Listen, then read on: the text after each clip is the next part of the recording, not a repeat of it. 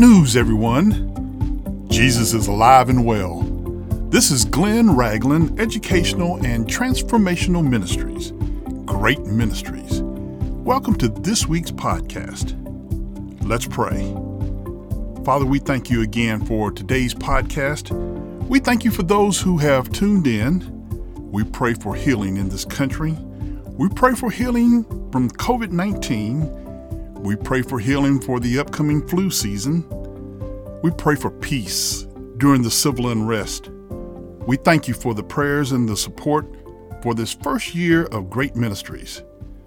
We pray that your word will go forward. It will not return to you empty. It will accomplish what you sent it to do. In Jesus' name, amen. We continue to look at the parables of Jesus this week and remain in Matthew's gospel. The parable of the lost sheep is found in Matthew 18, verses 12 through 14. Jesus says, "What do you think? If a man has 100 sheep and one of them goes astray, does he not leave the 99 and go to the mountains to seek the one that is straying? And if he should find it, assuredly I say to you, he rejoices more over that sheep than over the 99 that did not go astray. Even so, it is not the will of your Father who is in heaven that one of these little ones should perish." Folks, the mission of Jesus Christ is to seek and save the lost.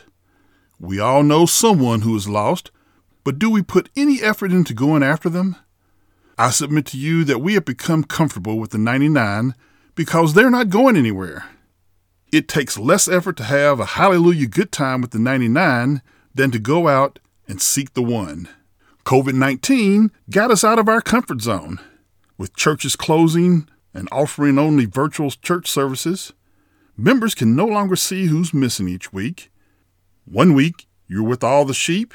The next week, you're with none of the sheep. Although this parable is about finding those who do not know Jesus Christ, due to COVID-19, I have a slightly different meaning.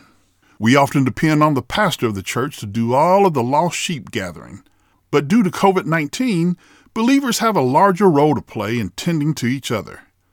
By now, you may have identified those who have underlying health issues that you know, especially the elderly. Are we reaching out to those who have underlying spiritual health issues? The job of going after the one didn't change on account of the virus. Call them, text them, FaceTime them, Zoom them. Do whatever you need to do safely, but reach out for the one. They are looking for the rest of the flock, but the flock has been home 5 or 6 months. Please know that your Heavenly Father will come looking for you if you get lost. We must do the same. The parable of the unmerciful servant is unique to Matthew's gospel and is found in Matthew 18, verses 23 through 35.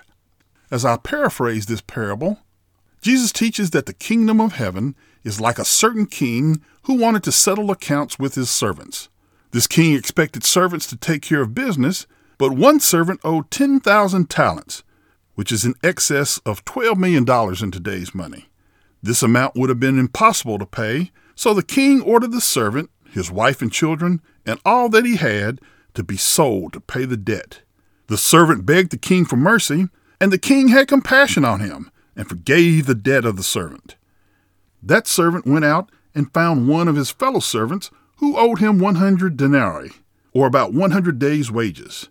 The unmerciful servant took the fellow servant by the throat, demanding payment. His fellow servant begged for mercy, but the unmerciful servant threw him into prison. Now when the other servants saw what had been done, they were grieved and told the king what had happened. The king called the servant and said to him, "You wicked servant, I forgave you all that debt because you begged me. Shouldn't you have the same compassion for your fellow servant, just as I had pity on you?" The king had the servant tortured until he paid back everything that was due. Jesus finishes the parable stating, "So my heavenly Father also will do to you if each of you from his heart doesn't forgive his brother his trespasses."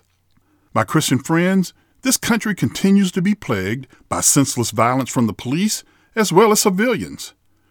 What needs to happen is an apology. A national apology, followed by forgiveness, national forgiveness. Neither one looks like it's forthcoming because of pride. Proverbs 16:18 says, pride goes before destruction, and a haughty spirit before a fall. The parable of the workers in the vineyard is also unique to Matthew, and is found in Matthew 20, verses 1 through 16. Jesus begins the parable with these words, "For the kingdom of heaven is like a landowner who went out early in the morning to hire laborers for his vineyard. The landowner and the laborers agreed that the pay would be 1 denarius, which was 1 day's wages. Then he sent them into the vineyard at 6 a.m. He hired more workers at 9 a.m., 12 noon, and 3 p.m., and told them he would pay them whatever is right. He hired the final group of workers at 5 p.m. At the end of the workday, the landowner instructed the paymaster to pay the workers, starting with the last men hired. The 5 p.m. group were paid 1 denarius, as were the 3 p.m., 12 noon, and 9 a.m. group. When it was time to pay the 6 a.m. group, they expected to be paid more. After all, they had worked all day, while the 5 p.m. group had only worked a short time, but received a full day's pay.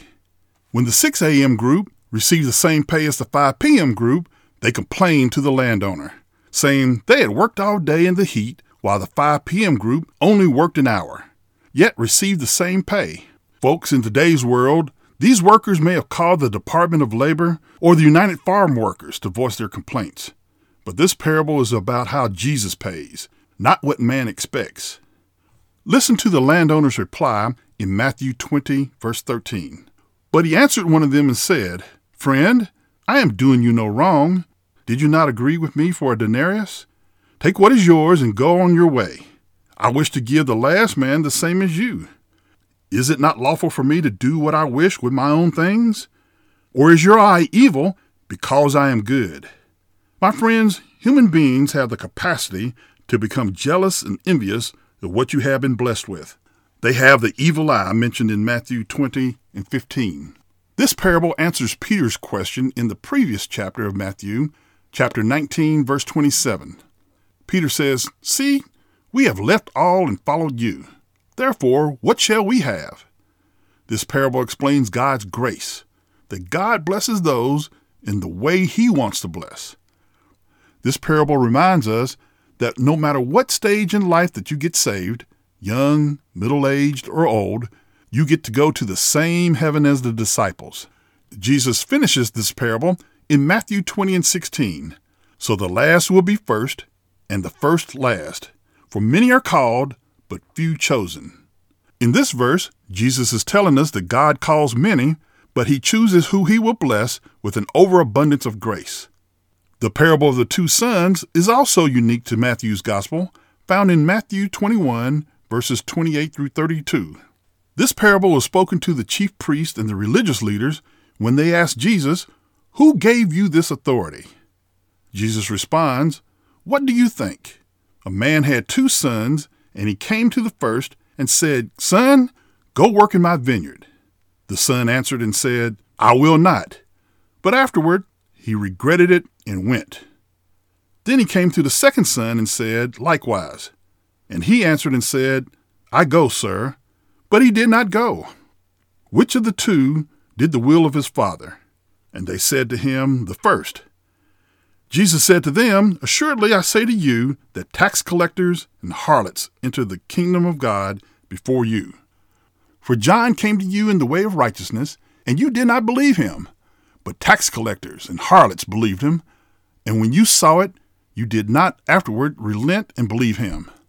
My Christian comrades, Jesus is teaching that there are only 2 types of people, those who will do the will of God and those who don't. Going to church is not an automatic qualifier for doing God's will. It's easy to say, "I repent of my sins," but harder to do. There are people who surround the unbelievers, testifying about the goodness of God, how He opened doors, how He healed them, and yet they will not believe. You can imagine the shock of the chief priests and the elders when Jesus told them that tax collectors and prostitutes would enter into heaven. A tax collector was 1 level above a slave, and a prostitute was 1 level above a tax collector. But it was because they repented that they would enter God's heaven. My friends, it doesn't matter to God what you did in your old life. He has a new life for you. But you must be like the first son. You must repent, change your mind, and do God's will. It's not too late. You can make a change today. Pray this prayer with me. Father, thank you for giving me the opportunity to repent of my sins and do your holy will.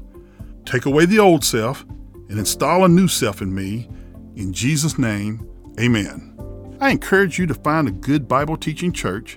Send your prayer requests as well as your praise reports to hello@greatministries.org. Please continue to pray for Great Ministries as we celebrate our first year anniversary next week. This ministry is supported by friends like you. If you'd like to donate to us, go to greatministries.org, click on the donate button, or write to us at P.O. Box 1654, Lilburn, Georgia 30048, or call us 678-693-2204. Stay safe, be blessed, and have a great week.